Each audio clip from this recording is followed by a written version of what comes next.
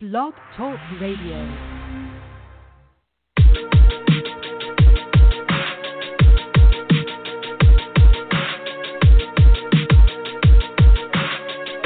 You're listening to Platinum Pussy Radio. You're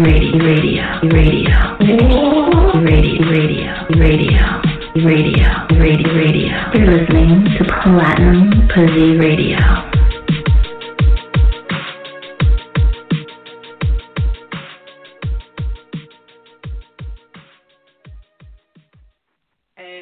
The statement, if you lose weight, then you'll be pretty as foul. No need to wait to lose weight, baby girl, you pretty right now. Beauty is not synonymous with thin. Beauty is what you do and who you are, it comes from within. No need to be sensitive about your size. Plenty of men love women with thick hips and thighs, a big old butt and a plump chest. Yeah, Swedish for days, we have a weakness for big breasts. Don't reach for perfection cause it can't be touched. So-called perfect women get help from an airbrush. Pictures touched up, these women ain't real. When I hold you in my arms, I want something I can feel.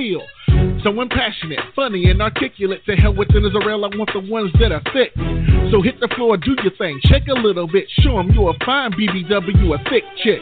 If you a thick chick, shake it just a little bit. If you a thick chick, shake that shit. If you a thick chick, shake it just a little bit. If you a thick chick, shake that shit. If you a thick chick, shake it just a little bit.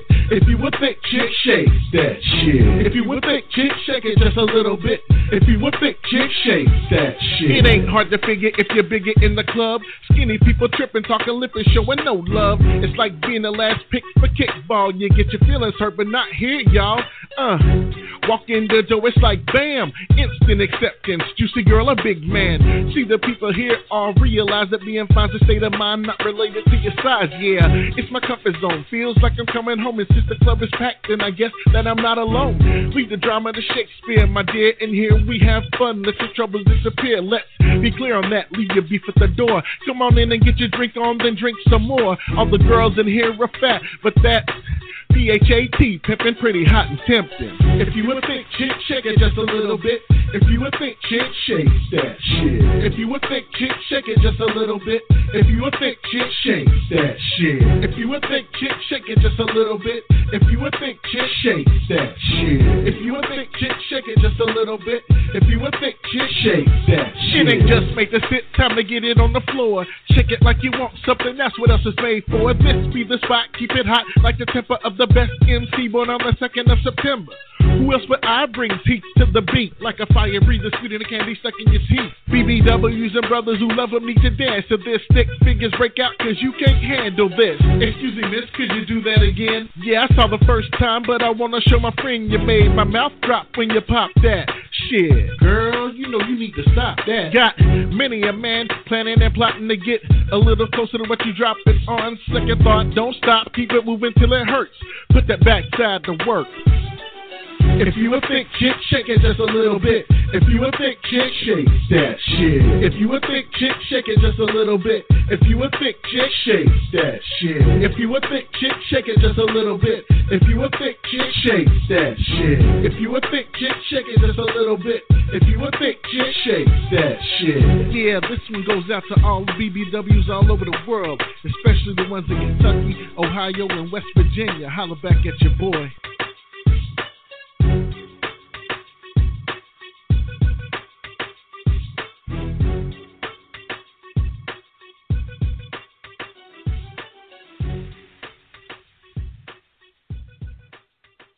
Hey, what's up? It is Saturday, February the 24th, 2018, and you're listening to Platinum Pussy Radio. We are waiting for our special guest host to call in, and I'm going to let her say her name, even though she put in her letter, in her email, it's Ereked, but I don't know if I'm saying that right, so I'm going to let her announce herself. We have a really interesting show tonight. A lot of amazing topics, a lot of great things to talk about that happened this week. So I'm so excited to be on tonight. And you can check us out every Saturday, 8 p.m.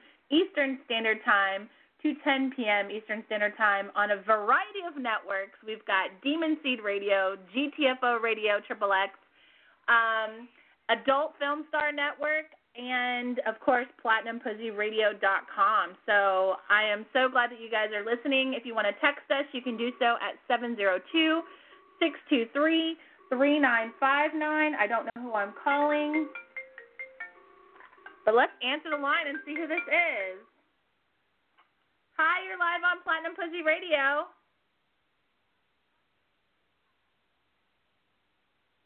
I'm sorry, this is who? This is Lady Etiquette. I don't know why it's not going through to the line. I'm so disappointed right now. I've got everything that's supposed to forward. Let me give you a backup line and see if we can get it connecting through the system. So I'm gonna text you right now. All right. That's our guest host. I'm so irritated. Like, I have everything set up and everything was going so smoothly. So I knew there had to be something, just one little thing. So we're going to give her a different number to call in so you guys can hear her loud and clear. And anyhow, yeah, I'm super excited to have her on. And while we're waiting for her to call back, let's give a little bit of intro bio information that she supplied to me in our email email correspondence, because when someone comes onto the radio show, I like to get as much information as possible, aside from just photos, which I do like to look at. I'm not even going to lie.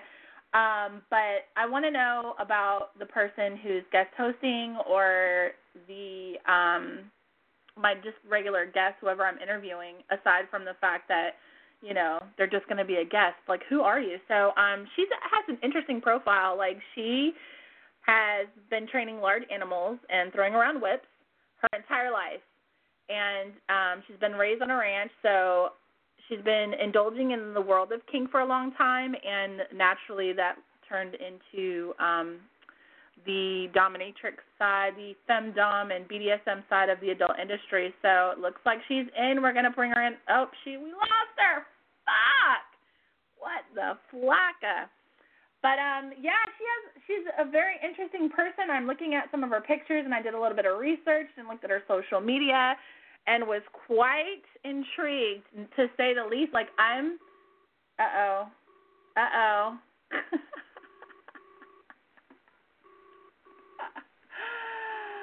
Oh, my goodness. Oh, my goodness.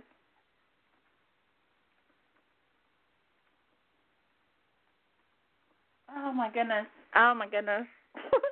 Sometimes I just want to panic. Oh, I need my own radio show staff.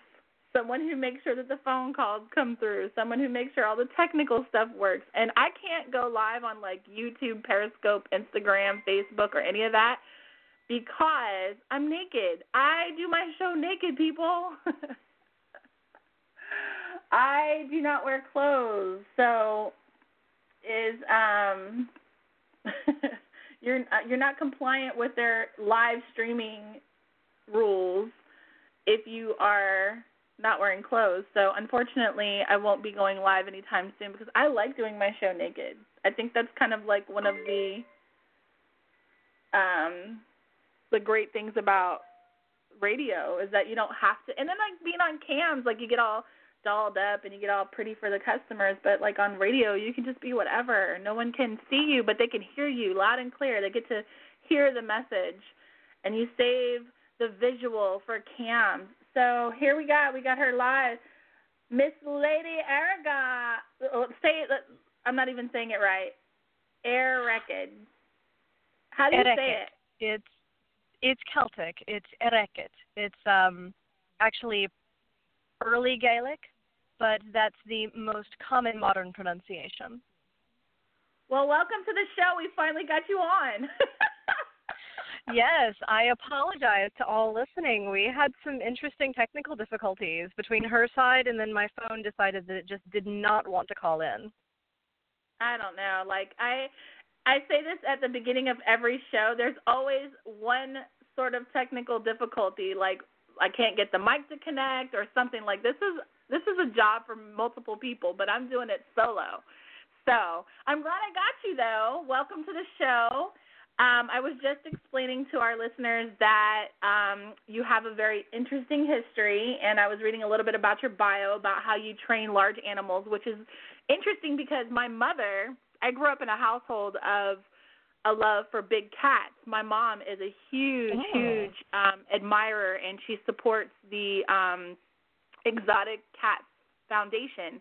And when I lived in Jacksonville, Florida, they have a rescue park out there that rescues, like, let's say you're a family who gets a tiger as a pet, as a home pet, or a zoo that has an animal that you don't, want in your zoo anymore, or that you're not taking care of properly. So they remove the tiger, and it goes to this park, and this park caters to these displaced large cats, and not even just large cats. They have like a bunch of exotic animals, but their main attractions are like tigers, white tigers, lions, panthers. And so when you mentioned that you had been a trainer, like, that was extremely intriguing to me, because I grew up around my mother taking me to this park and being a huge activist in the saving of exotic wildlife. So tell us a little bit more about that. Interestingly enough, one of my earliest memories is being on horseback in the middle of the night, riding in front of my mother. My parents lived at the ass end of nowhere, Alabama, on 10 acres, and they boarded and trained horses and dogs. So when I say training large animals, I'm not only referring to horses, I'm also referring to dogs. And it's interesting because they're very different styles of training, because one is predator, one is prey. And my earliest memories involve riding, training, being involved with them. When I hit puberty and realized that I had my own interests, it was interesting to me to realize that I had already begun treating the boys that I was interested in, and a little bit later when I realized it, the girls I was interested in, the exact same way that I would treat a dog that I was trying to train. That's interesting, because I had explained last week that I, too, had encountered, I realized I had been training as a dominatrix my whole life. I just was naturally dominant, but I never realized it until I got into the adult industry. And then, like, a bell went off, like, ding, you've been doing this your whole life. You just didn't realize that the way that you were approaching it was a little bit different, because, of course, when you do it in the adult industry versus when you do it in vanilla life, it's, the same concept, but just the rules are a little different, and you deal with it a little bit differently. But how did you, transition from a regular, vanilla life of things that you were already doing in the BDSM world into the professional life? Well, I got involved in kink at 19. I had known that I was kinky since 14 or 15. I don't remember exactly when. I was gifted a copy of Anne Rice's Claiming a Sleeping Beauty. And I realized very quickly that there lay my heart, or at least my libido. So when I became involved later, actually actively in the BDSM community, I spent years in the lifestyle community. I was not a part of the professional world for quite some time. But in the lifestyle community, I had a leather title run. I founded a couple of groups in my hometown of Atlanta. I was a dungeon monitor. I taught classes in a number of conventions, and one day I realized I love doing this, but you know what? Girls got bills to pay. I was constantly being offered money for sessions, and I had always said no, because while I had professional friends, I just hadn't been in a position where I felt comfortable being one of them. And a while ago, I just said, you know what? I'm here. Let's do this. And I found it to be a lot of fun. very rewarding. It's in different ways than in the lifestyle community, but the rewards are very similar. Definitely. It's funny that you bring that up about the definite line between professional BDSM and lifestyle BDSM, and there's a lot of friction between the two communities because the lifestyle community, a lot of the lifestyle community dominatrix and even some of the submissives and slaves are very adamant against the people that are able to financially benefit from the professional side of kink. And I've been on both sides. I didn't do the lifestyle thing very long. I went direct. I'm a business person, and so immediately when I realized that there was an ability to build an empire, like I was able to fund other aspects of my creative side through the money that I was making through being a dominatrix and just, the adult industry as a whole. But I received a lot of flack from lifestyle people that were like, oh, you're taking away from the respect and, there's just so many aspects of how they shame. There's no honor. You're selling out. Yeah, I've heard that. Right, and you're profiting off of somebody else's kink. And I'm like, no, what it does is it legitimizes a relationship or a transaction between myself and a person, and it makes it so that if you don't want to be involved in that situation anymore, it's simple. You just keep going. Where when you're in a lifestyle, a lot of people end up in, it's almost like a sexless marriage. You end up in this situation where you're really not happy, but you don't know how to walk away because, it's a lifestyle choice. And, even as a submissive or a slave, you still have choices.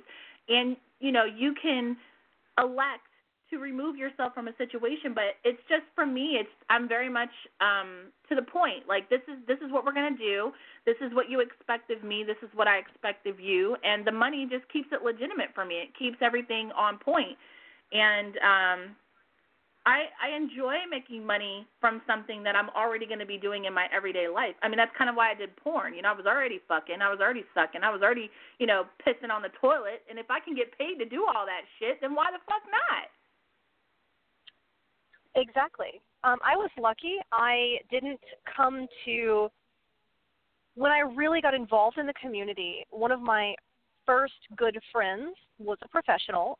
For those of you in the Northeast, Sue's Sexy Sadist is an amazing woman. She is an incredible dominant. She's an incredible top. I've actually bottomed to her.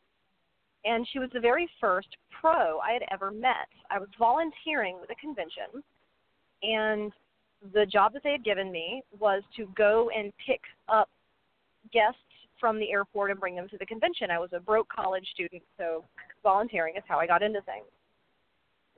So I'm thinking, they've got me picking up this pro-dom, this dominatrix, and all I knew about pros was what I saw on TV. So I'm expecting this, perfectly coiffed, clad in leather, getting off of the airline, basically bitch, who treated everyone as though they were just another source of money. Boy, was I surprised when this statuesque brunette comes striding up to me and says, "Oh, you must be Nicole," and gives me this giant hug. And by the time we made it to the hotel, 20, 30 minutes later, I felt as though I had known her my entire life. I ended up bottoming to her that night. And you guys don't know me, so that doesn't sound significant to you, but I think I've bottomed in public a grand total of 6 times in my entire life. It's very significant because when you are a professional dominatrix, in the lifestyle world, it's not as serious or it's not as important as it is in the pro-dom arena, because when you are a pro-dom, there's a certain image that you have to uphold to other pro-doms. And so being a switch at any given point during that time, throughout your entire career, is extremely significant because it shows, A, the level of trust that you have with the dominant that you are switching for, And it also is significant because it's not something that most pro-doms do at all or very often. So and to be that entirely definitely fair, I was not a professional at that time. At that time, I was still a fairly newbie college student, really wetting my feet in the lifestyle. So what was really helpful about that, though, was that as I was really getting into the lifestyle, one of my earliest mentors almost, who I really looked up to and respected, was a professional. So that sense of, oh, the pros are terrible, there's no way I could have developed it, because anytime I heard someone even begin to say that, the first thing that slammed behind my eyes was this image of Suze giving me this gigantic hug. And I'm like, nope, can't actually view pros as terrible people. I'm sorry, I don't know who you've been meeting, but at least one I know is an amazing human being. So no. And it gave me a very positive image from the very beginning. And one of my early conventions was DomCon Atlanta. So I ended up early on meeting a number of fantastic professionals. During my title run, Mistress Ellen of San Diego or San Francisco, I'm terrible, I can't remember. Mistress Ellen, beautiful, beautiful woman, bought one of my auction items, which was a basket full of my personal inherited antique dining ware.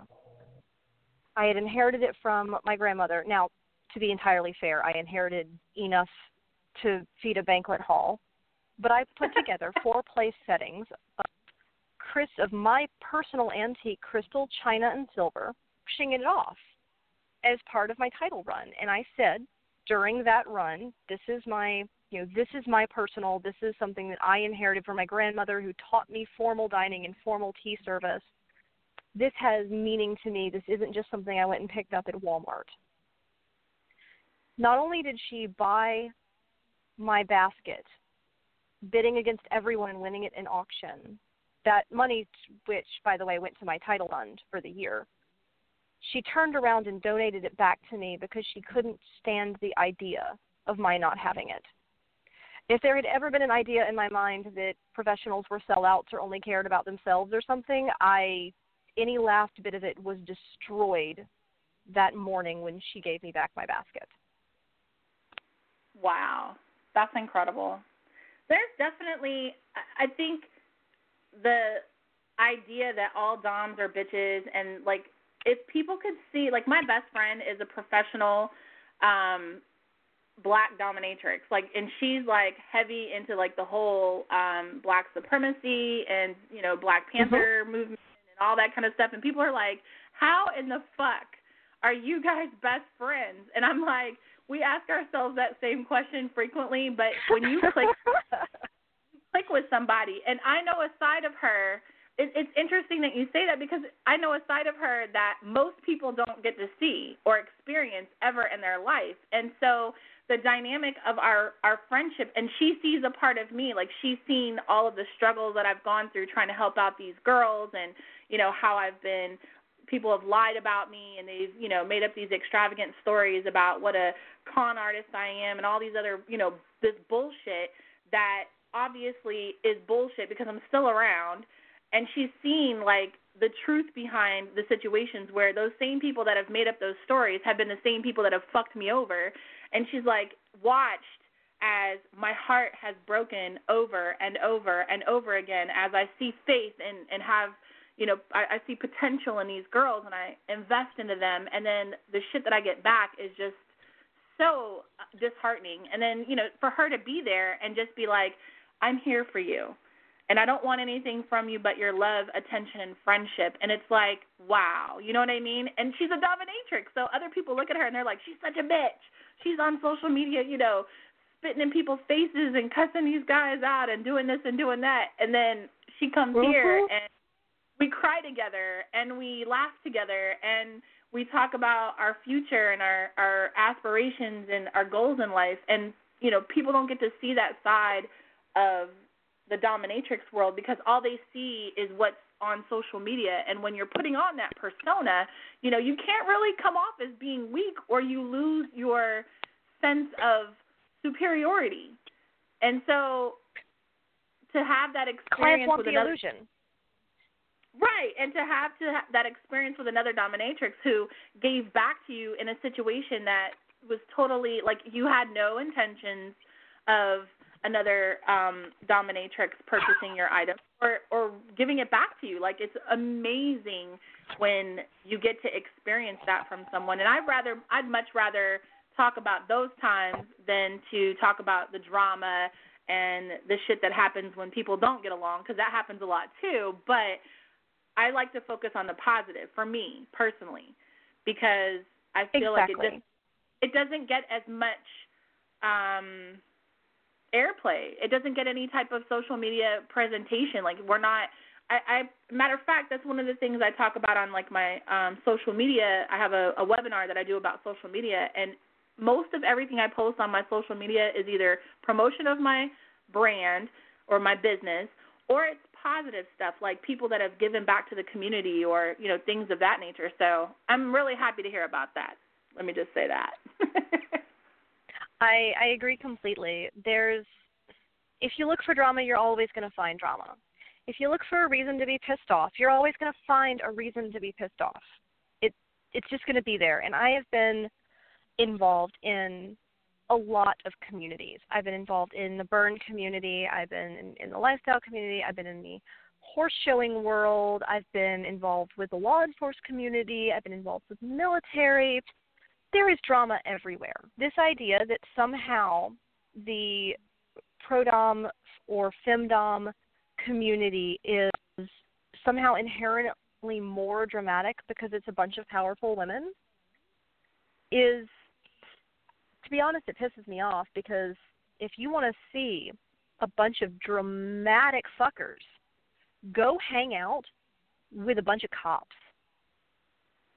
Those are some whiny bitches sometimes. And I say that, God love them. I grew up with them. But, man, those guys squabble and create more drama than any of the femdoms that I know, whether they are pro or lifestyle. You have to hang around some fat girls. I talk about it. Girls in this business are some of the biggest complainers. For a long time, there was whining and crying and social media, tangents about how the award shows don't give any love to the BBWs, so they incorporate, people are activists and they go for trying to get these awards to recognize BBWs in the adult industry. It happens, and then it's, oh, they don't let the BBWs come accept their awards on the stage. Oh, the BBWs don't get this. Oh, the BBWs don't get that. And I'm like, yo, it's called progression for a reason. Slavery didn't end overnight. So it takes time for progression to take place and to achieve all of the goals that you want it to achieve. Appreciate what's happening now. Otherwise, it's going to stop, and that's what happened. They went ahead and made the BBW award a niche award this year because of all of the fucking drama. And I'm like, good going, guys. Now we get to be linked up with everybody instead of having a category of our own. So it's a prime example of how when you complain about something and you don't give things time, natural time to progress, it ends up being, counterproductive, and you end up with the opposite of what you intended. So, and yeah, it's in every community. Like, everywhere that I've worked, there's always the people, that complain about how much money they don't make or how they don't have enough vacation time, or it's always something. Like, no matter where you go, we just live in a world, our world is about complaining. No one's ever happy. And honestly, there's always, I hear what you're saying about progression. The flip side of that is that things won't ever change or get better unless we push them to, because no one has ever given up power just because they thought it was a good idea. Right. We had to fight, we had to fight a whole war to fix the damn slavery issue.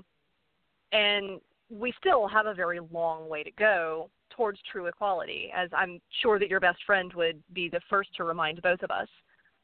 So progression doesn't happen without pushing for it, but at the same time, I agree we need to recognize how far we've come.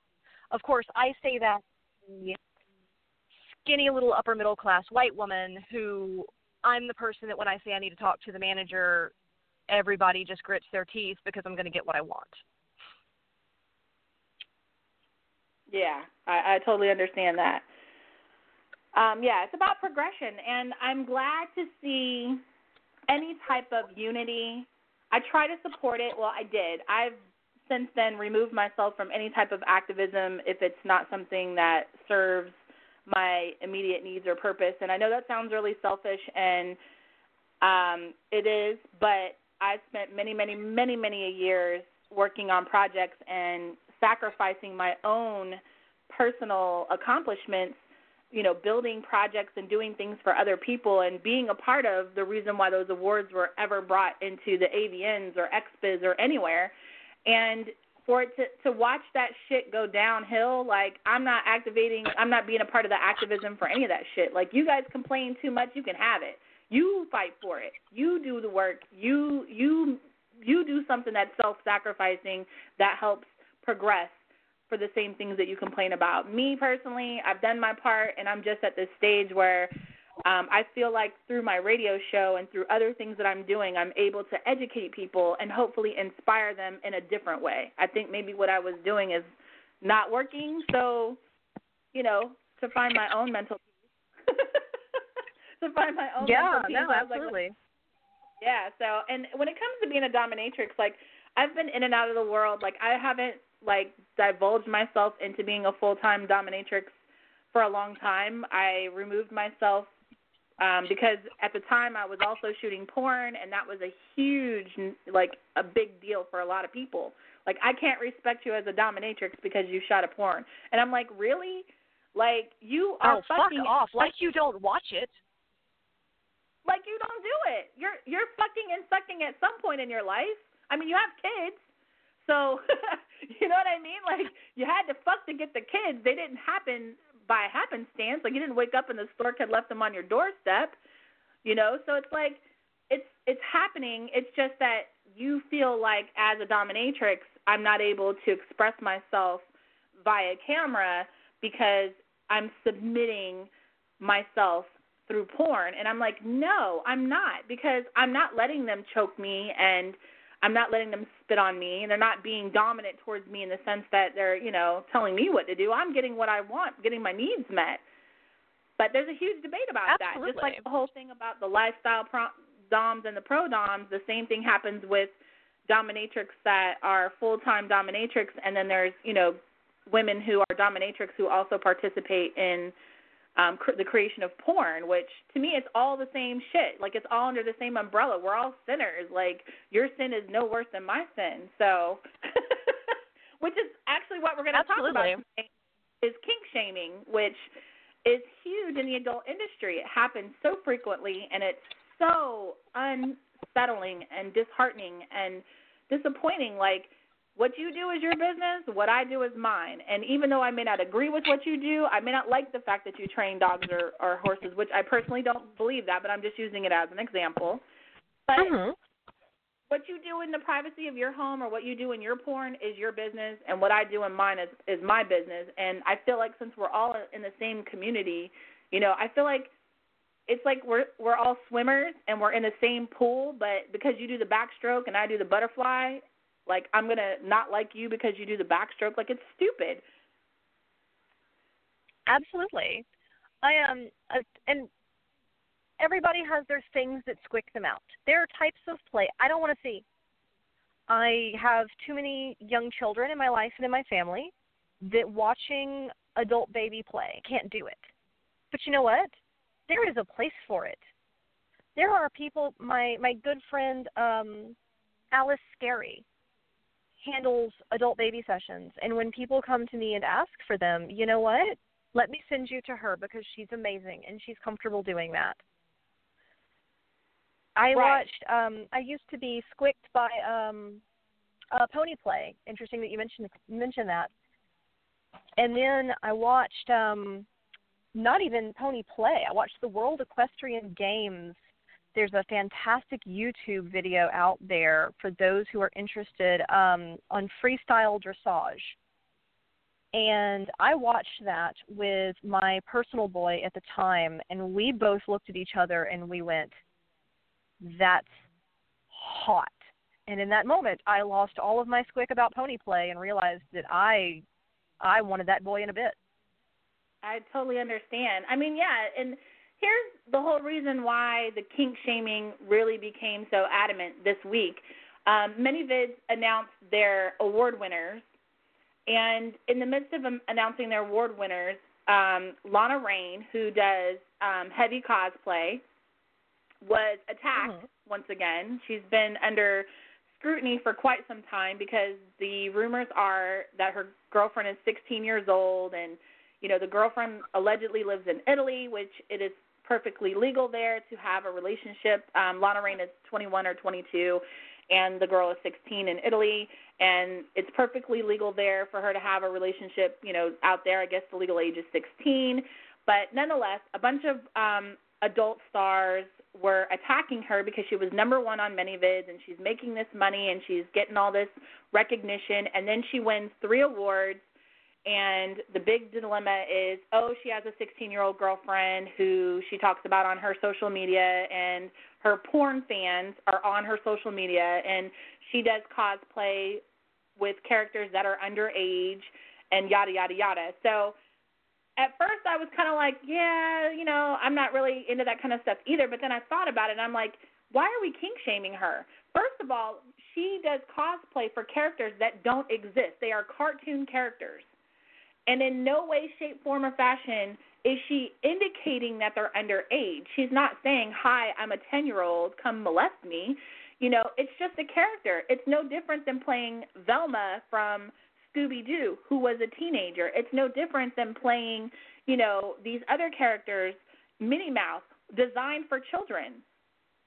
These are characters, cartoon characters that were designed for, children. So what's the difference? Why is it any different for her to do these characters? Now, the fact that she's dating a 16-year-old and talks about her on her social media to her, fans, then we, if we're going to attack that, then we also have to attack the porn stars that share pictures and stories of their children, their minor children, with their fans.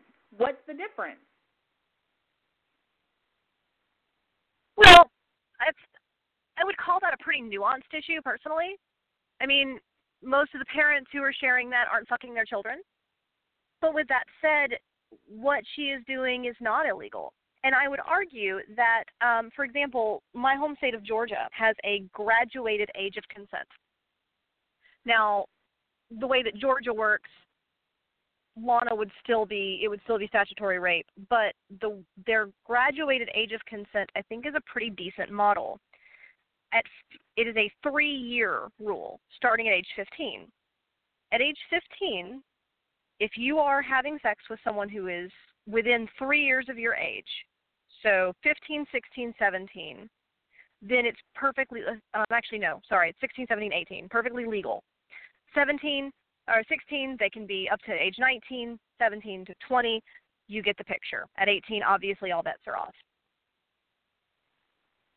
That idea of a graduated age of consent is predicated on this idea that you are most likely making the decision with your libido and your heart yourself versus being manipulated by someone who's basically a pedophile, as if that person is within a few years of your own age.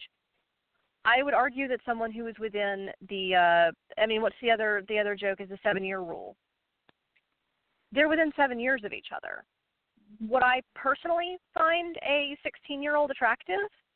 Well, no, but so the young lady is of age where she is from, and more importantly to me, there is not such a huge gap that this is clearly a case of someone who is only interested in people who are, say, very close to the age of puberty or below. This is a close enough gap that there's not a gigantic maturity difference. So I would argue that, yes, it is kink shaming to say that this relationship is a problem. Would I personally get involved in it? No.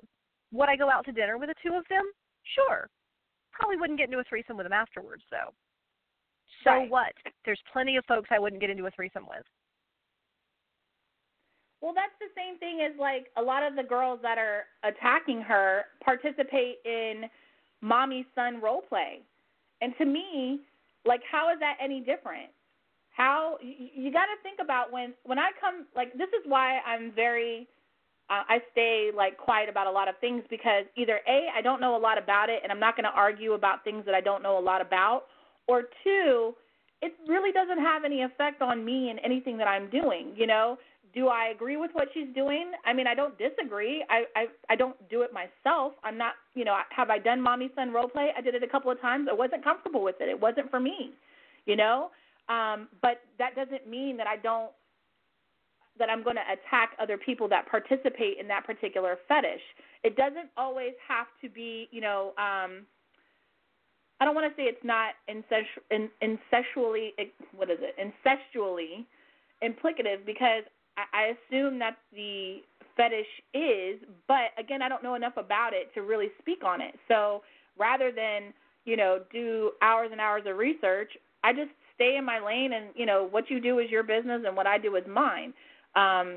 It doesn't necessarily mean that the person who's getting off to it is participating in that type of behavior. It just might be something that they've mentally explored, as we've all, you know, things in our head that we're just like, I don't understand that. Like, I have this incredibly weird thing about cupcakes, but, you know, I don't have a porn fetish with cupcakes, but I like smashing them. It's kind of weird, and people look at me like I'm crazy, but, I mean, it is what it is. But a lot of these, the whole purpose in mentioning it is that a lot of these girls that are attacking her are doing so while participating in other things that are also Which taboo. can be seen as problematic. That could be seen as problematic. Even if you're a squeaky clean person and you don't do anything outside of the norm, even still, like, why are you spending that time and energy on her when you could be focusing on your own stuff and just make your stuff that much better? You know what I mean? Like, that's how I see things. Absolutely. In the grand scheme of things. Like, I'm not worried about what you're doing unless it is directly offensive to me or it directly affects my money and what I'm doing, and I'm going to focus on my own shit. Because the only way that I can, you know, eliminate situations like that is to be better. Mm-hmm. Like, I tweeted the other day, all these girls going on and on about someone stole my video idea or someone stole my concept, and I was like, how do you know that the same person who might, like, maybe a customer requested it from them, maybe they want to see you dressed up as Violet from Willy Wonka and the Chocolate Factory. It's not something I would have done had somebody not requested it of me. So how do you know that the same person who may have given you that idea didn't do the same with me? Instead of accusing me of stealing your concept and video idea, at the end of the day, just be like, I'm going to do it better. Yeah. I mean, and it's not like clients don't know how to get in touch with more than one of us. That's how Google works, baby. It's just like, crazy. I'm sorry, but our clients are not monogamous with us. I mean, I suppose that there are instances, you know, maybe you've got somebody in chastity and and you bought the lock and you're the only one with a key. Yeah, sure, your client's monogamous with you. But the vast majority of the time, baby, don't fool yourself. They can find someone else. They can request the exact same thing from someone else. All you can do about that is, as you said, be better. There's a principle. At the end of the day, no, go ahead. No, you go ahead. There's a principle in psychology. My bachelor's degree is in psychology, and anytime a group feels attacked or oppressed, they have a tendency to become really insular to the exclusion of members of their own group. We see it in the LGBTQIA+ community. You've got cisgender gay dudes giving shit to guys that they view as too femmy or cross-dressers who also happen to be gay. You've got lesbians giving shit to trans women as not being real lesbians because they were born with a dick. There's this sense of you have to be a real member of my group, which means you have to identify within the group the exact same way I do, and God forbid you deviate from that one iota. We see it here. We see it in the kink and in even the lifestyle industry, where littles are always on sort of on the edge, and a lot of people are squicked out by them. And there are a lot of conventions where I won't say they're not welcome, but they're certainly not made to feel welcome. Same with puppies and kitties. You know what? I don't personally want to do puppy play with someone, but the fact that you're holding a BDSM convention and making an entire subset of kinky people feel unwelcome, dude, quit kink shaming. We're all kinky. Why are you doing this? I understand that it is a basic psychological principle. I understand that is the way our heads are wired, but if we couldn't be better than our basic biology, we'd have died out as a species a long time ago. We wouldn't have, running water.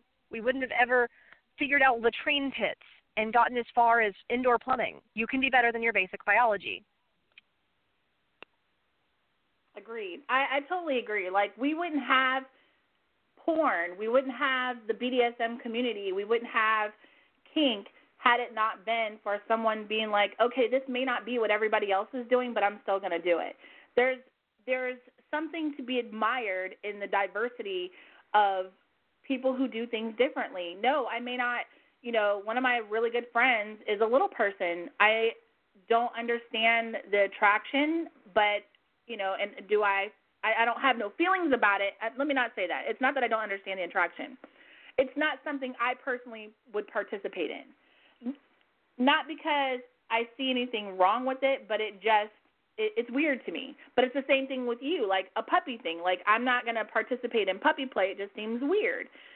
It may be weird, but that doesn't make it any less I don't want to say accurate, but it doesn't make it any less or more than what everybody else is doing, any other kink. Like, I have dominatrixes that, friends of mine that participate in blood play and needle play. I don't do anything with cutting. I'm not cutting any skin. I am not a surgeon. I do not want to be responsible for someone's life, and it would be my luck. I would hit an artery or something or a main vein, and somebody would bleed to death, and I just couldn't live with that on my conscience. So I don't play with any, and I don't like that shit myself, so I don't particularly play with it, but I don't sit and judge those that do. That's their thing, and I don't have a problem with it because they're not cutting me. And it's so easy to forget that you're sitting over here, you being the general you, obviously not you. You're sitting over here and shaming somebody for their kink, but I'm sorry, have you paid any attention to how the rest of the population views your collection of floggers and dildos? Right. Like, you want to say somebody else is weird and, like, the bad kind of kinky. Well, baby, that whole glass houses and stones thing, because that's an awful big rock you're hefting. Right. Although that said, I have to say I absolutely adore blood play and cutting. I won't do it with clients. I'll only do it with someone I'm already fluid bonded with. But, oh, it's so yummy.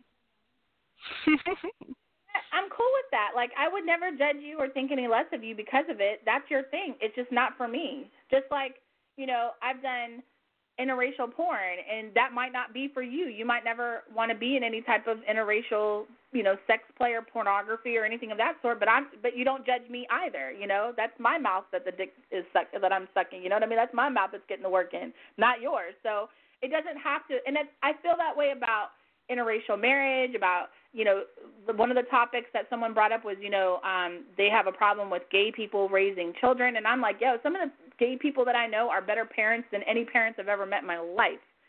They actually There's almost no such thing. Yeah, there's almost no such thing as a gay couple that accidentally had a kid that they're raising even though they never wanted. Like, Correct. that's really fucking difficult if you're a gay couple. So, man, I'm calling props for people who actually go out there and put in effort to have and raise children, particularly considering how many are out there who need help. Exactly. Like, if that improves the life of just one child, we're already making progress. Like, who gives a fuck that their marriage or their relationship doesn't meet the same criteria as you? But here's the thing, the same conversation has been had about, matter of fact, I blogged about it a couple months ago about the Kardashians. Everyone's making this big deal about how all the Kardashian children have had kids out of wedlock. And I'm like, but they're good parents. They're pretty decent parents. Like, they really give a fuck about those kids. At least it looks like that on TV. But I digress. Just because they weren't married doesn't mean them being married was going to make them better parents. I've been in a situation personally where my parents were miserable, and it was a terrible upbringing. And, it was some of the worst memories of my childhood was my parents bickering and fighting and, the way that my mom was treated and, seeing my mother go through the things that she went through. I wish they wouldn't have got married because it would have made things easier if she could have just walked away and been like, fuck you, I'm out, I'm done, no divorce. Going through the divorce was hectic because now we got to talk about, even though, my dad wasn't really active in our upbringing, now all of a sudden he wants to, fight for custody and shit like that, which why? You didn't give a fuck about us while we were there. Why do you give a fuck now? But I said all that to say this, like, just because they were married, having a child out of wedlock is not the worst thing that can fucking happen to a kid. Being in a loveless, unhealthy marriage and witnessing that this is what marriage is supposed to be, or this is how, your mother is supposed to be treated, or your father, maybe it's, roles reversed, maybe the mother abuses the husband or whatever, this is how your parents are supposed to be treated, that's worse. Because you live with that for the rest of your life. That is mental trauma that you as a child take with your whole fucking life. There's a Blink-182 song called "Stay Together for the Kids." I highly recommend that at some point soon you listen to it. It's describing exactly what you're talking about. I think I agree completely. Just because one person's life situation is not what you would choose doesn't make it a wrong situation, a bad situation, or whatever. You know what? I live my life in ways that would piss off a whole lot of people, most of them who vote very differently than me. We'll leave it at that. And you know what? I love my life. And I will not allow anyone to tell me I'm somehow a bad person because of it. Like, bitch, I probably donate more of my net worth to charity every year than you do. Don't tell me that I'm somehow a bad person because you don't like, as you put it, who or how I fucking suck. It's none of your fucking business. At the end of the day, it's none of anyone. This is the thing. We live in a society where now people feel entitled. They feel entitled to know. Like, this whole thing about Richard Pryor supposedly being gay. Who gives a fuck? The man's dead.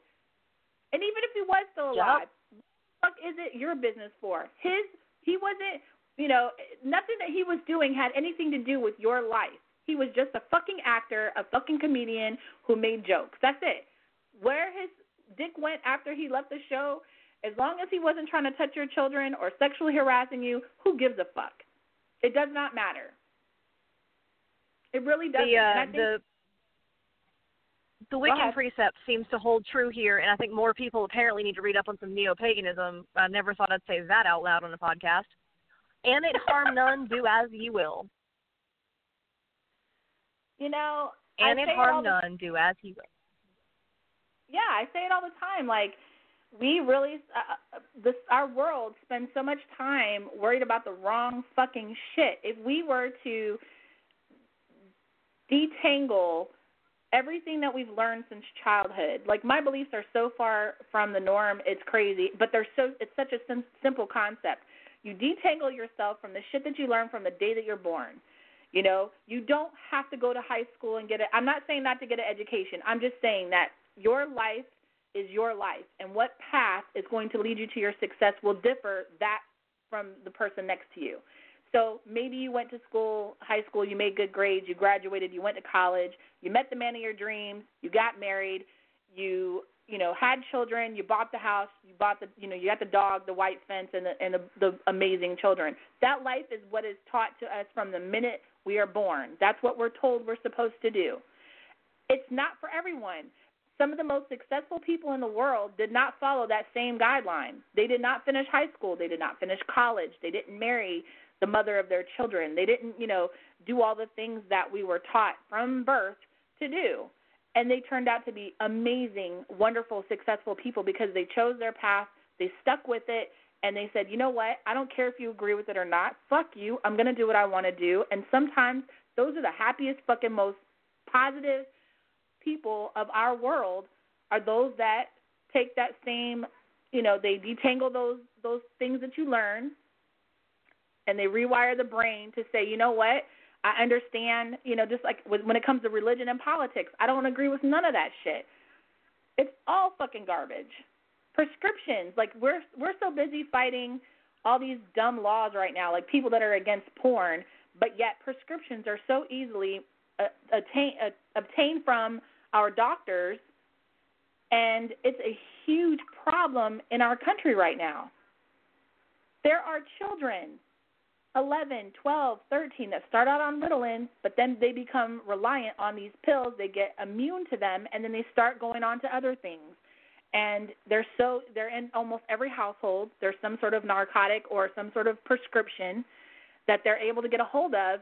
And this is where we're at right now. We're dealing with this problem, and nobody wants to talk about it, but they're so adamant about gay marriages and interracial relationships and shit that don't have, that doesn't affect anyone, because what you do in your home, cutting yourself and, putting your blood into a IV thing or whatever you want to do has nothing to do with me.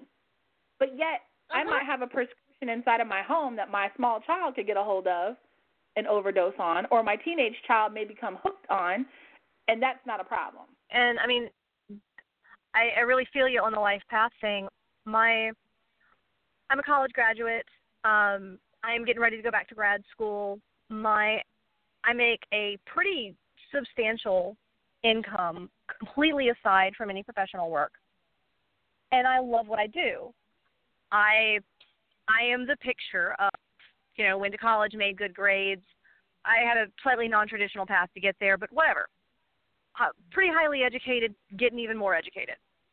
My alpha dropped out of high school, works with his hands, gets dirty all day, every day, straight-up blue-collar worker. And I'll tell you what, I make a substantial income, and he makes twice what I do. He's, frankly, by most American capitalist standards, he's more successful than I am. And you know what?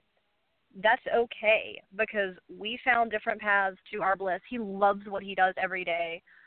He'll work 14 hours for fun. I love what I do every day.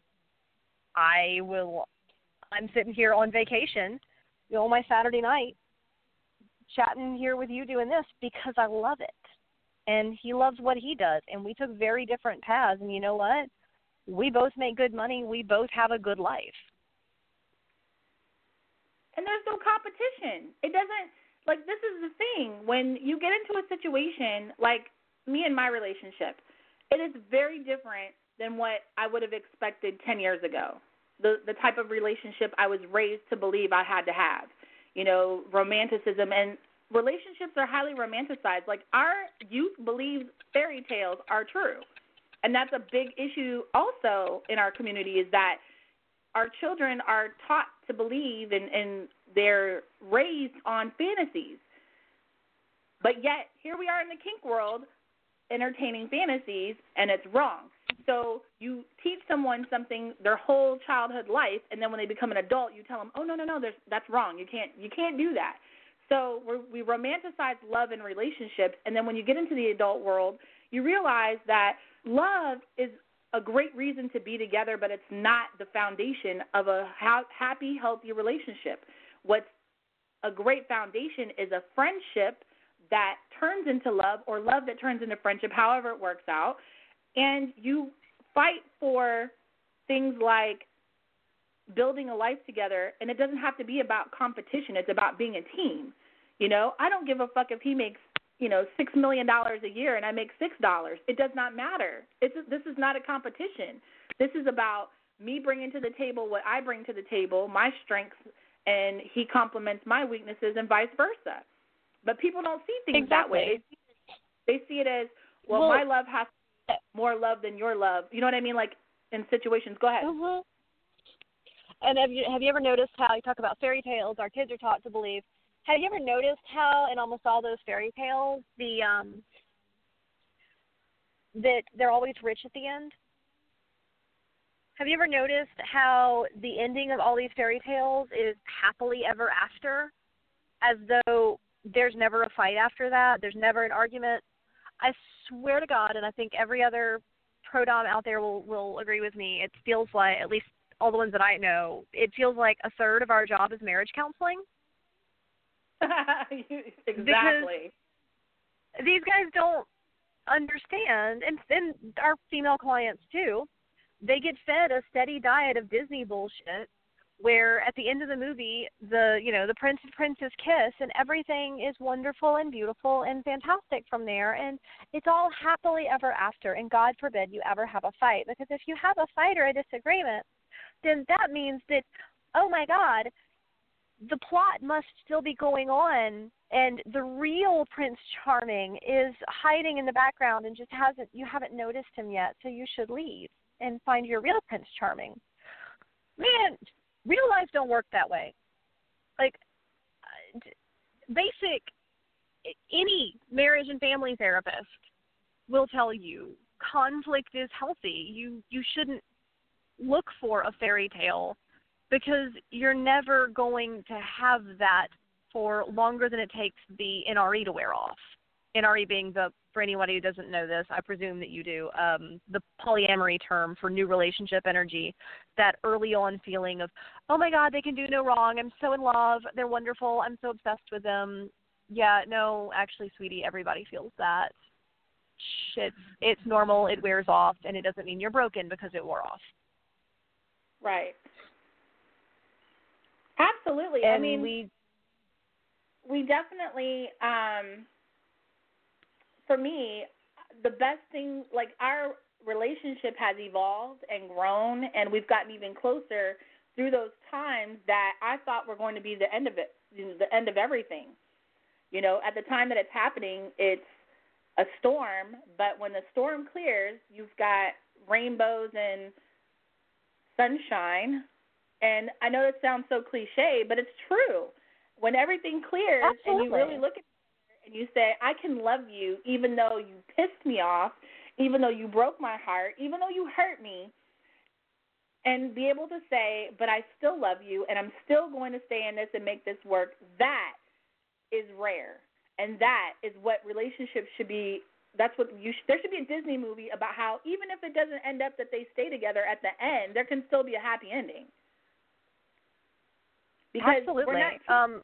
We're not teaching our girls that it's okay to be single. It's okay to be without a man, or it's okay to be without a partner. You can be just as strong and successful without having to be in a relationship. Absolutely. We're teaching boys that they need to find somebody to go and rescue. We're teaching them to be afraid of strong women, because what we're modeling for them is that the heroine of the story, like the one who they are supposed to be looking for, is the princess in the tower, not the female knight who's fighting right beside them. We're setting our boys up for failure, and we're setting our girls up too. It's not fair, and we're turning around and then shaming all of them for everything that we've taught them. We've taught an entire generation how to use the internet. I mean, we've got an entire generation now who are of age who have literally never lived without the internet, and then we're surprised when they come up with kinks and fetishes that maybe we aren't into.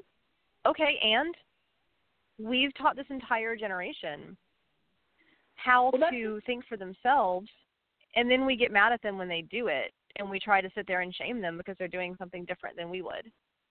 That's everything. Like the 80s was big on plastic surgery. The 80s was synonymous with getting plastic surgery to alter your body to this, whether it was to lose weight or to get these bigger lips or, facelifts or whatever it was, liposuction, whatever you were getting done, you were getting done because you felt the pressures of fitting into society. But then once you got it done, look now. Everyone's like, oh, Cardi B got butt plants and this type of surgery and that type of surgery. Now you're ridiculed for that same surgery that you had to fit into society, and that's the end. Like, that's the whole moral of the story is, like, no matter what you do, society's never going to accept you. It's just a fucking reality of life. Society is never going to accept you, but you can always accept yourself, and that's all that fucking matters at the end of the day. Absolutely.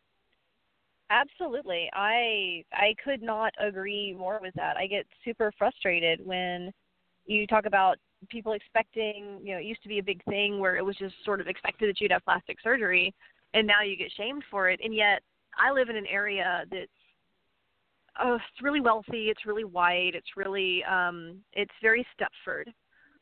And the women there are still getting plastic surgery at the same rates they were in the 80s. They're just not talking about it because you can't admit that you have to look like the results of plastic surgery. But God forbid you actually admit that you had it to get there. It's such a fucking double standard. And these are the same people who want to make laws about what we can and can't do in the bedroom, what we can and can't do on camera. These are the same people who are going to turn around and my kink's okay, but yours isn't. All of y'all fuck off. Well, I understand the whole, like, trying to create laws. Like, I don't understand. Let me rephrase that. I don't think there should be any laws in terms of what two consensual people do in the privacy of their own home. When it becomes public, that's a little bit different because then, our minor children or other people are exposed to things that, don't need to be exposed to. But when it comes to what you do in the privacy of your own home, there are states that still have laws that you can't do anything but missionary sex. Anal sex is illegal. You can't use dildos. You can't masturbate. You can't do anything. And that to me is those, because our political system is still very well developed on Christianity. It's still very much based on church beliefs. And being that we're in a time where religion is highly diluted and even more so political, it's time to change those. It's time to change those laws and make it so that laws protect our society. For instance, right now they're doing this huge campaign about the NRA and getting guns to teachers and, after this school shooting, which this is school shooting number 15 that's been highly publicized or, whatever number we're on. And it's like, really? You're just now deciding that this has been an issue? Columbine High was how many years ago? Our children's safety has been an issue for years and years and years, but you're worried about people shooting porn. You're worried about, gay marriages. You're worried about interracial relationships. You're worried about kink and BDSM and, whether or not it should be illegal or legal if a dominatrix wants to get paid to, beat somebody with a paddle. Really, let's think about how does that really affect our society. At the end, we should be protecting our children, educating our youth, and preparing them for a life outside of, out in the world. This world that's filled with all types of judgments, and, our poor children are our kids now are fucking confused. They don't know whether it's okay to be skinny or fat. They don't know if it's okay to be gay or not gay. They don't know what it's okay to be, because no matter what they are, it's going to be a problem with somebody. I don't know. Have you talked to some of the teenagers these days? I don't think they're the ones confused. I think they're the ones who are looking at the shit we fucked up and going, I ain't having shit to do with that.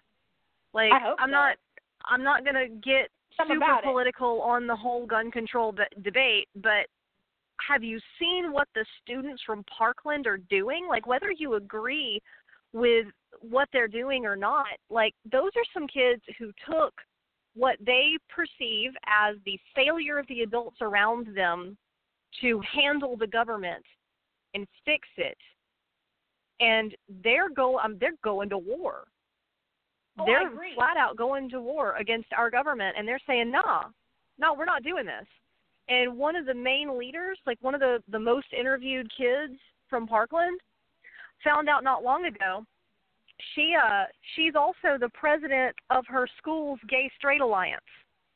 Because let me tell you, apparently those girls, a lot of these students, I'm not even going to limit it to girls, students seem to have paraphrased but internalized, if your activism isn't intersectional, who's it for anyway? And I'm so proud of these damn kids. Like, Absolutely. I don't have enough good things to say. No. And they're taking our stuff. They're taking our stuff like, oh, well, you're supposed to look like this. You're supposed to look like that. Most of the teenagers that I talk to, and I do talk to quite a few these days because I'm involved in some other completely non-professional stuff, where I'm listening to some of these kids and they're saying, no, I like my body. No, I'm good. Yeah, I wouldn't mind looking like that or looking like this, but no, I'm good.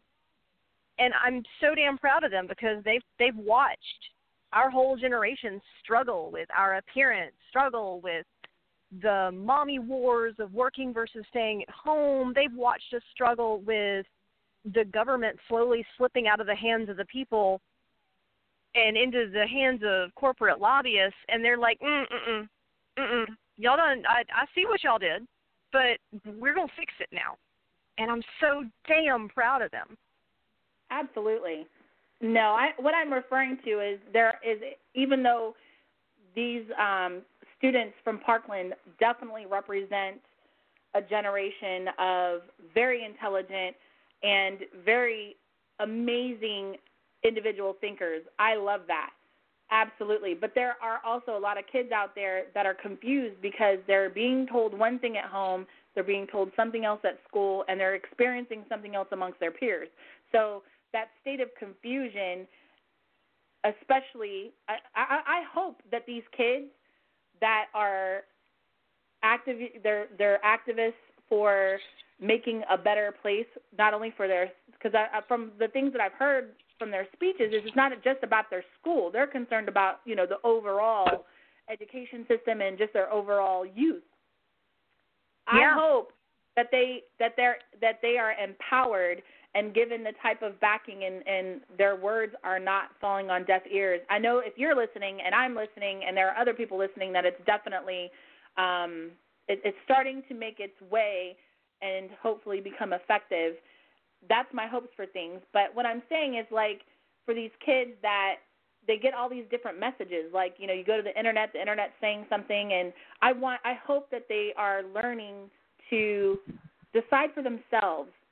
And as you said, as these kids have clearly demonstrated that's definitely starting to be a thing, I'm glad. I hope so. I think one of the things that we can learn from them is, what I've noticed is that they are very critical consumers of information. They grew up knowing that a lot of the shit on the news was bought and paid for. Like, they've grown up knowing that, like, a lot of our generation, a lot of our parents' generation, like, if we saw it on the internet, it must be true. It's bought whole hog. That's why, your elderly aunt is still passing on those chain emails about, sex slave rings in pizza joints. But these kids, and this is a thing that, and even to bring it back a little bit to the kink shaming, these kids have learned to be critical consumers of information from the time they learned how to type. And there's so much to that we can learn because we, I think, still swallow these kind of outdated notions of, well, this is what I find hot, so it must be okay, but I don't find it hot, so it must be terrible. And we, our whole generation, the kink community, insert whatever we you want to here, have a bad habit of then not looking it up. Like, okay, well, if you want to say that, if you're worried that, pony play is linked to bestiality and that's why it squicks you and you think it's terrible, okay, so why don't you go and get on PubMed because it's a free resource and look for some peer-reviewed studies about certain types of BDSM and is it linked to specific types of criminal activity. Spoiler alert, it's not.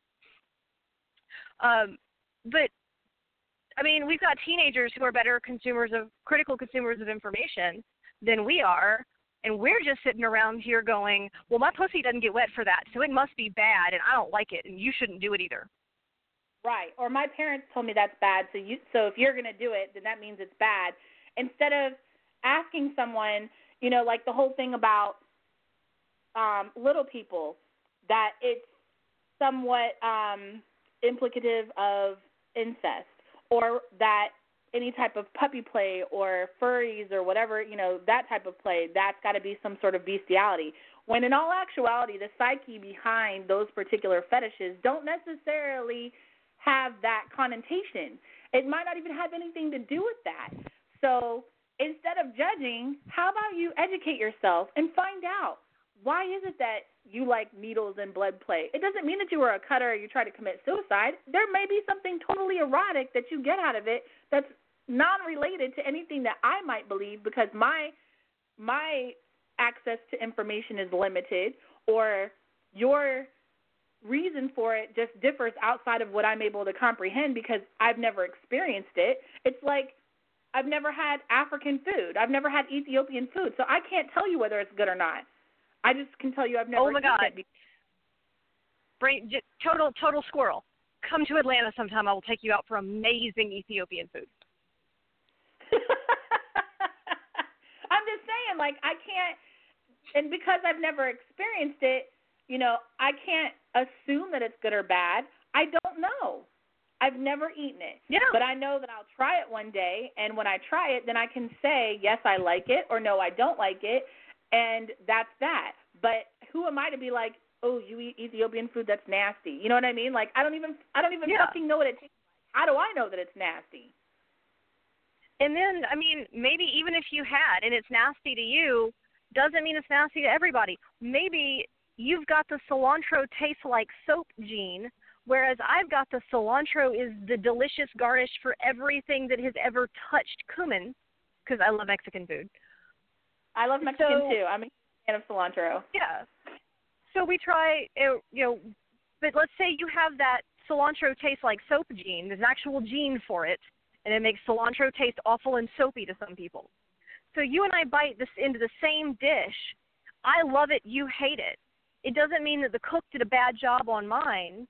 It doesn't mean that one of us is wrong. It means we're wired differently. You know what? I get off on blood. You don't. We're wired differently. Oh, well. Right. I also got the genetics for one color of hair, and you got the genetics for another. And? Right. But that makes, for me, that intrigues me to ask you, like, what is it about blood play that makes it so intriguing and fulfilling for you? I'd like to know, because I personally am petrified of needles, and blood makes me queasy. So I'm like, if you can do it, more power to you. Okay, so weird thing, I'm actually terrified of needles.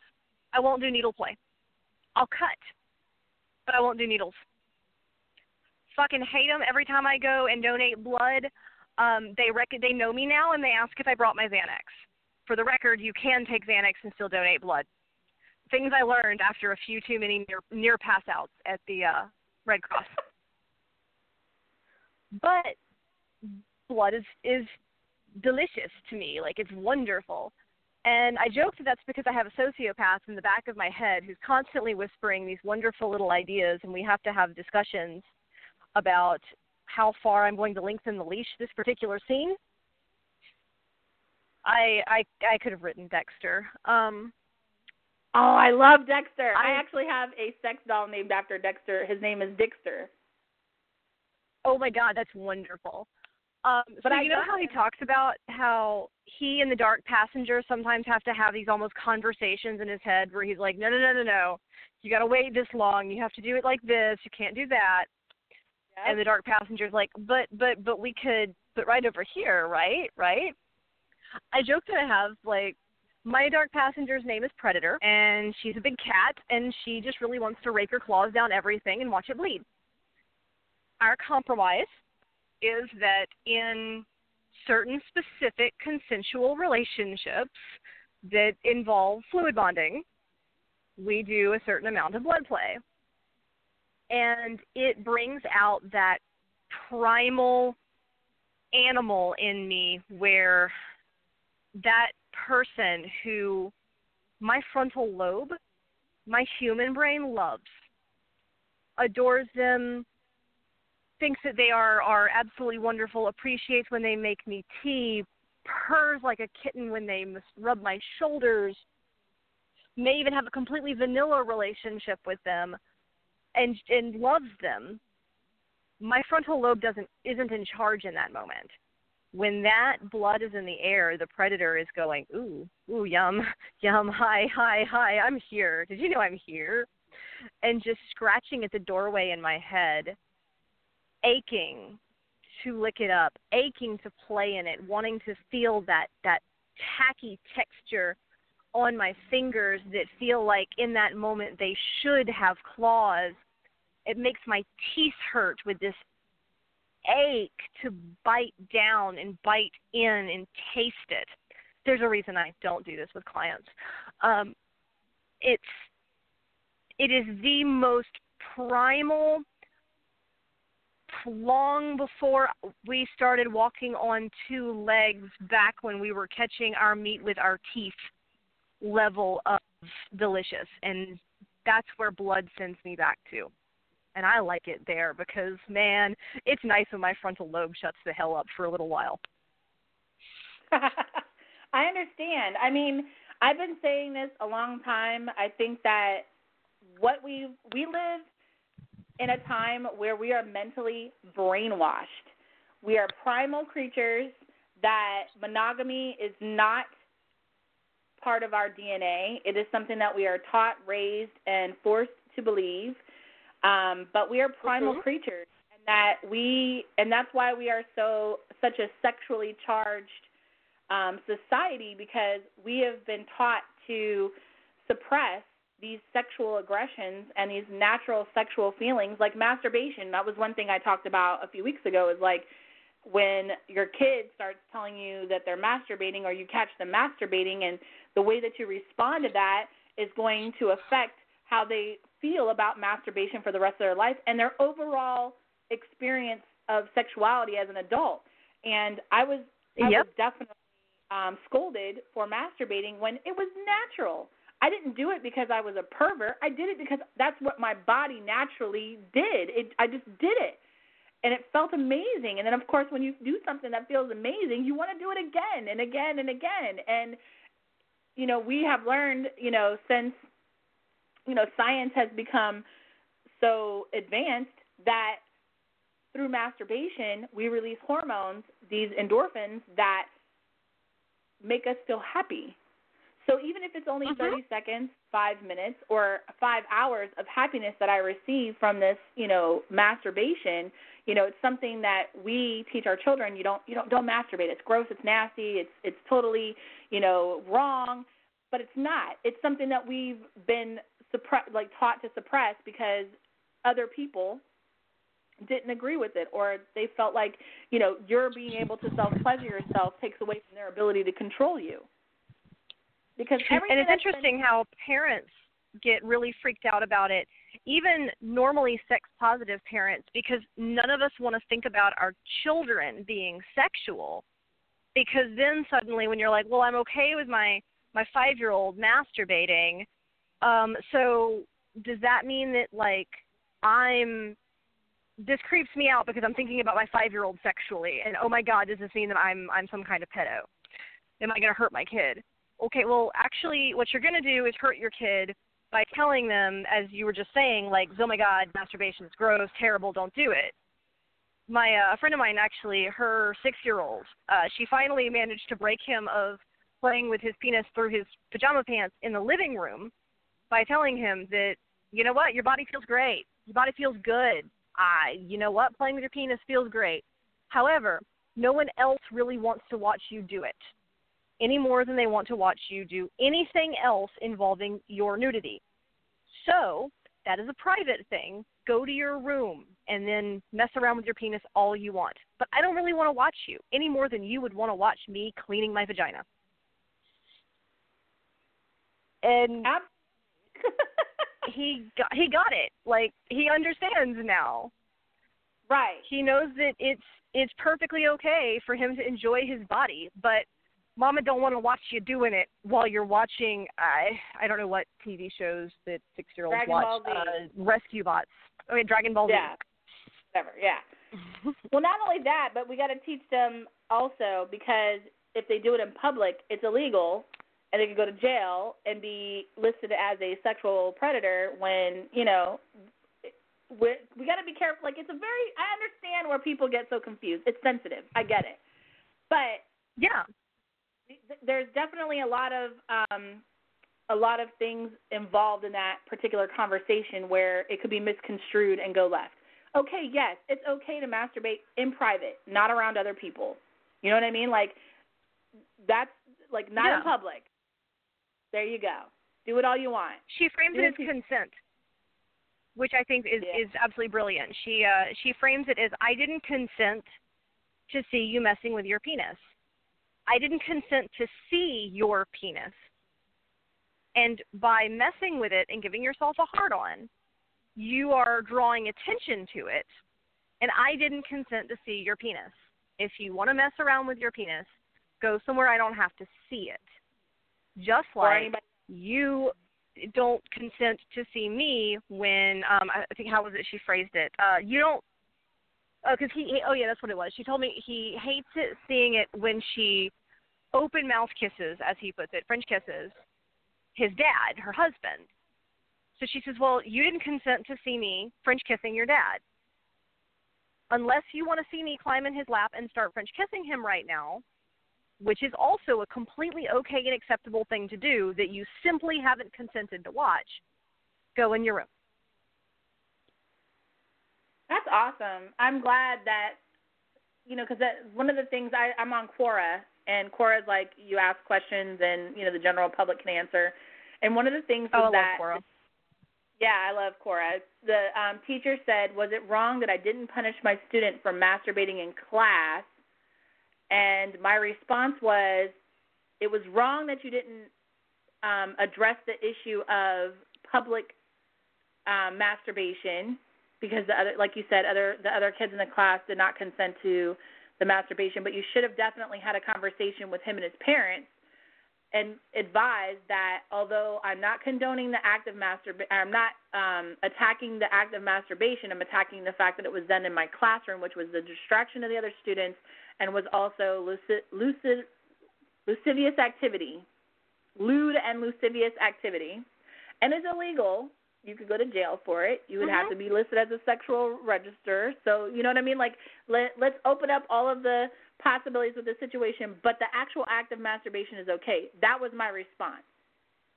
Like, let's not attack the act of masturbation. Let's attack the location and the circumstances surrounding it. And I was really surprised to see how well received that was, because, you know, a lot of people don't believe. They're like, oh no, you don't give your kid permission to masturbate. And, you know, it was one of those things that when I had to address it with my son, you know, I was like, listen, you know, I don't have a problem with you masturbating. I just want to make sure that you understand that that's not something that you can do, you know, outside of the privacy of your bedroom, or, you know what I mean? Like, just be mindful of who's around you, because, you know, your sister doesn't want to see it. And like you said, I don't want to see it. So, yeah. And, you know, he's still a virgin. I think that consent is a great, I think it's a great model for a lot of things, because let's face it, we need to be teaching our kids more about consent early on anyway. Absolutely. And maybe then we will grow with another generation who can look at somebody else's kink, at somebody else's fetishes, at somebody else's interests, and go, well, I don't share that, and I don't consent to watch you doing it, but whatever you do at home in your bedroom, I don't give a shit. What you do for your porn, I just don't have to click on it. Absolutely. We have to take a quick little break. We're going to take a quick break. Stay on the line with me, and we'll be back to finish up our last half hour. We've had an amazing conversation. Like, you know, we've been going for an hour and a half nonstop. Oh, yeah, it's been so much fun. I love it. I love talking to you. I love that you have that psychology background, and you have such a, like, I really wasn't expecting this conversation to go the way that it did, so I'm really excited. So let's take our quick break, and we'll be right back. You're listening to Platinum Pussy Radio.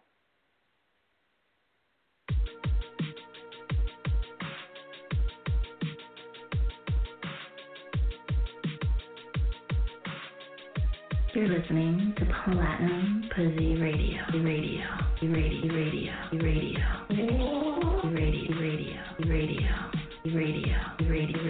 You're listening to Platinum Pussy Radio.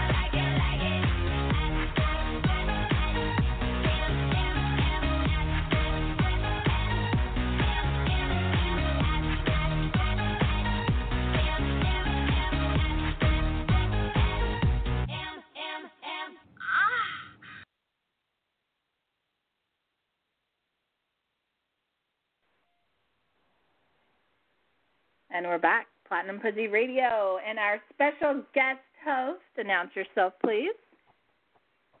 Hello, I am Lady Areket. This is a great time for you to give out your plugs, your website, your social media, or anything else that you want to plug. Well, I am a professional dominatrix out of Atlanta, Georgia. You can follow me on Instagram or Twitter. Those are my primary methods right now, social media, at ladyareket.com or just Lady Areket on social media. That is Lady AIRGEAD. Yes, I know the spelling and the pronunciation don't match. That's Gaelic for you. I specialize in heavy BDSM scenes, slave training, with a particular focus on proformal dining and household service for those sissy maids who are looking to serve a perfect pot of tea to their mistress. I am just waiting to train you because I am a semi-professional tea blender, actually, a total tea snob, and own lots of beautiful antique teaware that you will learn to use properly and to serve from properly, or, oh, will you regret it? I love it. I love it. I had never heard of, like, the whole, this whole professional, like, tell us a little bit more, like, the, what do you call it, tea training? So I've found that, and I found this through years in the lifestyle community, is that male submissives, particularly sissies, loved to come to me and ask to be trained for dining service and tea service. They have this wonderful mental image, much of it directly from, I have Laura Antonou and her marketplace writings to thank for it, I swear. She has these absolutely beautiful scenes where she describes these slaves serving tea for master or mistress, groups, etc. And it really just set fire to the imaginations of a lot of sissies and even just domestic service submissives who read them.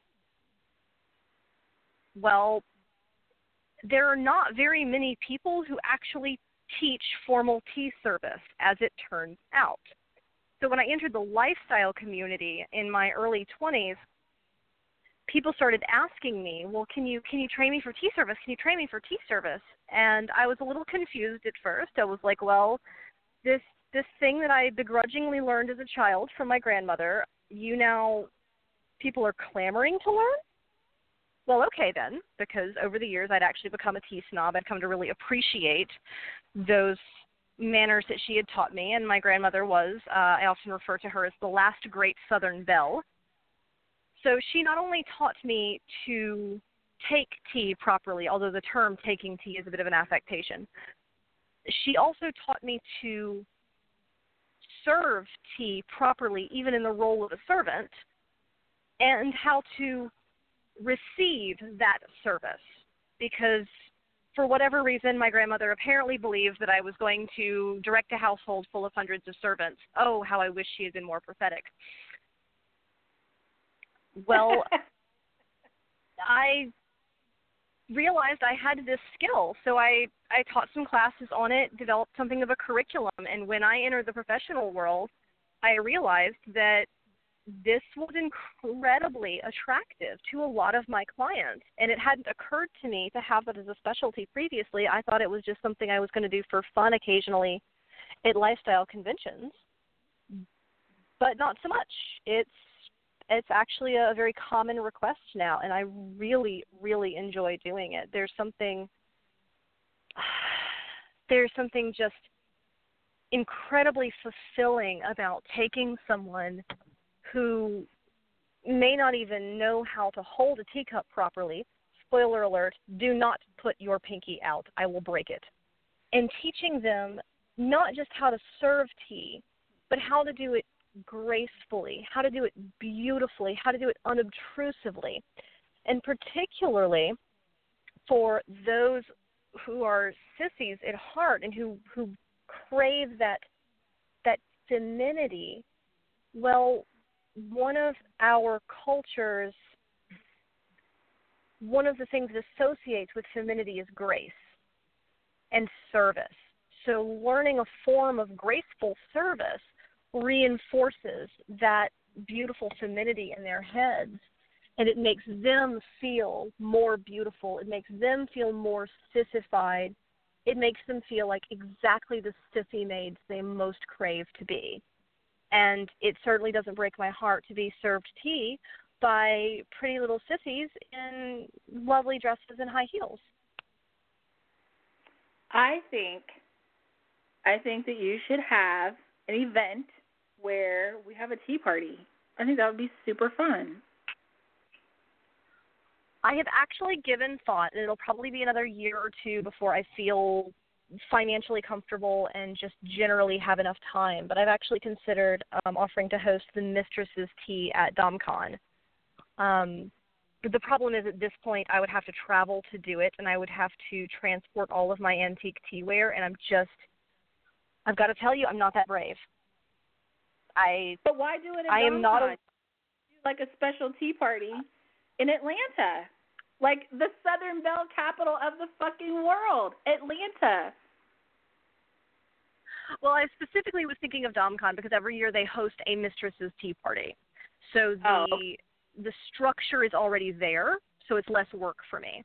I have actually in Atlanta and in a couple of other places, I have offered as charity auction items hosting tea parties. In fact, in a completely vanilla sense, I am hosting and serving a tea party for a woman's, not exactly for her wedding, but as a thank you to the friends who helped her put her wedding together, her bridesmaids and a couple of other women. And I auctioned it off as a charity item for an organization, and she won it, and that's what she wanted to do with it. So I'm certainly open to doing it. In Atlanta, I find it easier to slip into an existing structure for a tea party. Yeah, I like doing things at other events, but I'm also like, I've done BBW Fan Fest, which was the first adult convention and award show for big girls, BBWs in the industry, and I just feel like there's more freedom, although that's on a huge like scale. That's way bigger than the tea party that I'm suggesting. Even if you just did it like once every couple of like a year, like once a year, and it's just something small, I think it would be cool. Because Atlanta, and the reason why I say Atlanta is because like Atlanta is the Southern Belle capital of the world. Like when you think Southern Belle, you think Real Housewives of Atlanta. You think Southern twang, Southern belles. I think Atlanta. You think Gone with the Wind? Half of that damn movie was set in Atlanta. Margaret Mitchell's home is in Midtown Atlanta. Yeah, so absolutely. I would love to attend no matter where it's at. I think it should be like full on, either like Gone with the Wind or some sort of like theme would be awesome. Alice in Wonderland would be awesome. I could come dressed as a bunny rabbit. I've got a cute corset and tutu that would fit that entire theme perfectly. But and in light of the up and coming Easter, which is only like a month away, wow. Yeah, that'd be fun. So I'm all about tea parties. You know where I bet we could. You know what I bet we could do it, and I bet it would be a lot. And would actually, if you've never attended, I highly recommend it. It's a lot of fun. It's Frolicon. It is a 21 and up version of like Comic-Con or Dragon Con, but it is very 21 and up. And it's called that Frolicon? Would be a really Frolicon. And it would be a fun place to hold a kinky tea party. I think it's too late to do it this year, but I could talk to them about next year. It says, it doesn't say the dates. It just says the hotel room block is now open. Grab your room for 2018. I'm looking for dates. I believe it's in May this year. They generally do it over Easter weekend. The last couple of years, they've had to do it over Mother's Day weekend due to some scheduling conflicts with the hotel. Yeah, it says the 13th Frolicon, May 2018. It says it's in downtown Atlanta. That means I have to come see you. And oh darn, we'll have to go get that Ethiopian. Oh, I'm actually excited, and I love like Mexican food. My guy hates that there are two things that I eat a lot of: burgers and Mexican food. And there's a number of reasons. Mexican food, I'm from California, so obviously I've eaten Mexican food my entire life. And I just absolutely love it. And I'm good at making it. So, those are really good reasons, and then burgers. But he gets those tired. Like I just made pico de gallo last night, a second round of pico de gallo, and I have one of those sea salt grinders, and the top came off, so all the sea salt ended up in the pico. So we're trying to eat it last night. He's like, "You're trying to kill me. You're trying to give me a heart attack." And I'm like, "I didn't mean to, I promise." But yeah, he hates it. He's like, "You're always making some Mexican food. That's all we eat." And I'm like, I just love it so much. But it's so easy. Good. And it's really easy to throw together, and it's healthy, and it's delicious. And my alpha got really tired of Mexican food for a while, so I just started going out for it and not eating it at home as much. Chipotle. But it's been a couple of months. It's time to make more. If you have to pick between Chipotle or Moe's, who do you pick? Chipotle. They have their meat is spiced better. Like Moe's isn't bad, and I'll go there if I'm in a hurry, but I like the way that Chipotle seasons their meat better. You like the meat. I do, in fact. You like the meat. Yeah. Ironically, I spent 5 years as a vegetarian. Oh, you were a vegetarian? I have not ever been a vegan, vegetarian. I'm a big girl. I love being a big girl. I'm very happy with myself, and food is my addiction. Like, I've never done drugs. Like, I've smoked weed a few times, but I've never done anything outside of just, a little bit of MJ. But I've not been an alcoholic or, anything like that. I've just been a food addict. Like, I genuinely love food. And diets don't work for me because after a couple of days, I just become, like, crazy. I've tried, like, the whole paleo diet and all that kind of stuff, and I can't do it. I love food, which is ironic for somebody who I've always struggled with my weight, but the opposite direction. I have always struggled to keep weight on because the problem is that I love food, which makes it an indulgence. So the minute that I get super stressed out or upset with myself or depressed or whatever, I stop eating because, this thing I love is clearly an indulgence and not, required for my well-being. It's terribly frustrating. I'm working on it, but it's a thing. I'll go all day and realize that, it's 7 o'clock at night, and the reason I'm snapping at everyone around me and trying to pick fights with my alpha and being particularly nasty to anybody that I'm talking to is because my blood sugar is probably in the single digits right now. Yeah, I'm diabetic, so I understand that all too well. My guy will be like, your blood sugar is really low right now, I can tell. Or your blood sugar is really high, go check it. Or you need to eat. Let's get you something to eat right now. And it's like, oh, man. And I lately have been experiencing a thing where I get so involved in working that I'll work 6, 7, 8 hours and realize that I haven't eaten. So now my guy will text me every few hours and be like, hey, have you eaten? You need to go eat. And it's like a mental reminder. And it's not because I'm punishing myself or, anything like that. I'm not dieting or whatever. I'm just so involved and engrossed in the things that I'm doing that I really just don't pay attention to the fact that I haven't eaten. But when I do eat, let me tell you, I'm in there cooking it up. Full-on meals. The other day I made honey glazed barbecued chicken and corn on the cob with dirty rice and red beans. It was freaking delicious. See, and I'm the same way. Once you remind me to eat, like I'll pack it away now. I went most of today without eating, without meaning to. I just got caught in stuff. This time it wasn't one of the, sort of self-flagellation. It was just busy, and the chance never came up to stop and eat. But man, when it came time for dinner, I took down a 10-ounce ribeye, a loaded baked potato, macaroni and cheese, and a salad, and was eyeing the chocolate mousse for dessert, but I had to get out of the restaurant in order to talk to you. Well, thank you. I certainly appreciate it, and we're definitely winding down. Tonight we talked about kink shaming in the adult industry with a long line of a whole bunch of other things that were certainly interesting. I enjoyed speaking with you. You're a great co-host, by the way, and I look forward to meeting you in person. I'm really glad that you found me.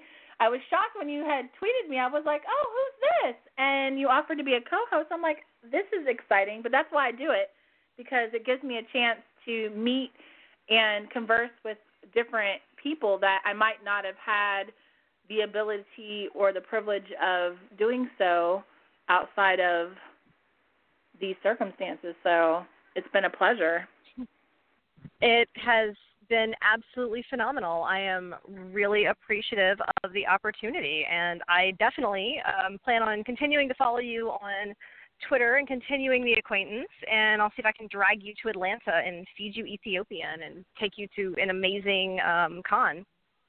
You don't have to drag me to Atlanta. I fucking love Atlanta, and I have family there, so and it's not far from my youngins. My kids live in Florida, so it's definitely. I am in Florida right now.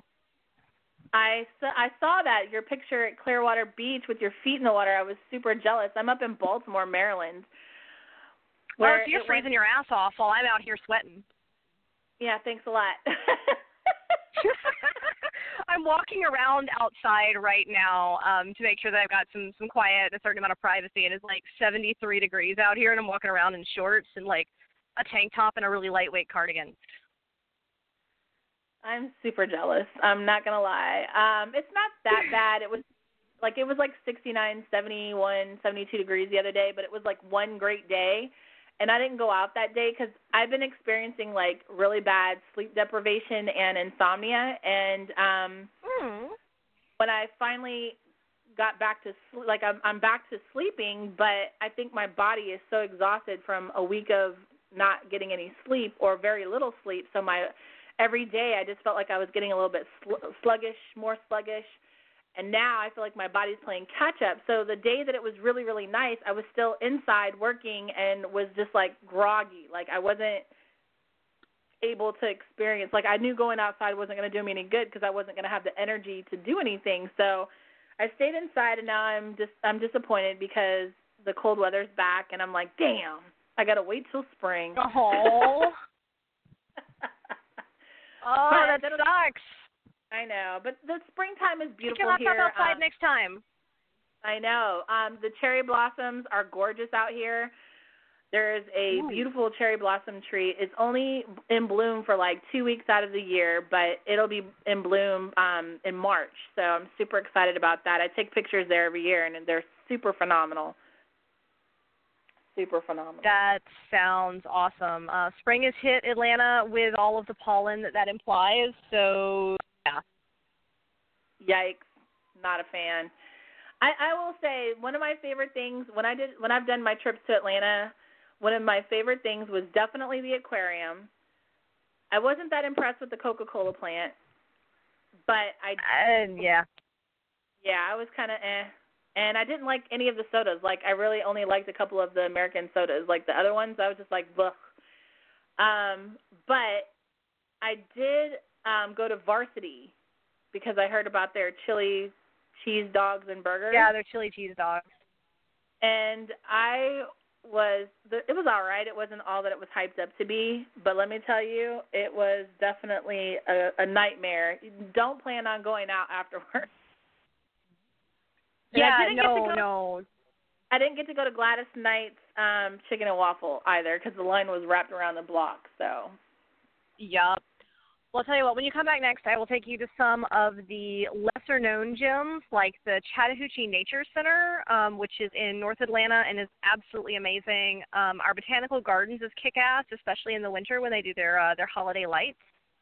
Or, awesome. Yeah, we've got a lot of really cool stuff within a very close drive. And I don't know if you ride motorcycles or like to drive, but we're about 3 hours from the Tail of the Dragon, which is 318 curves and 11 miles. Wow. And it's something else now. I've taken a bike up it and down it, and I can't wait to go back. It's incredible. Well, we'll definitely have to check it out. That concludes our Saturday night edition of Platinum Pussy Radio. You can make sure to check us out every Saturday from 8 p.m. Eastern Standard Time to 10 p.m. And thank you so much for being on my show. I look forward to staying in communication with you. And until next time, you guys, you can check it out on PlatinumPussyRadio.com. Have a good night, everybody.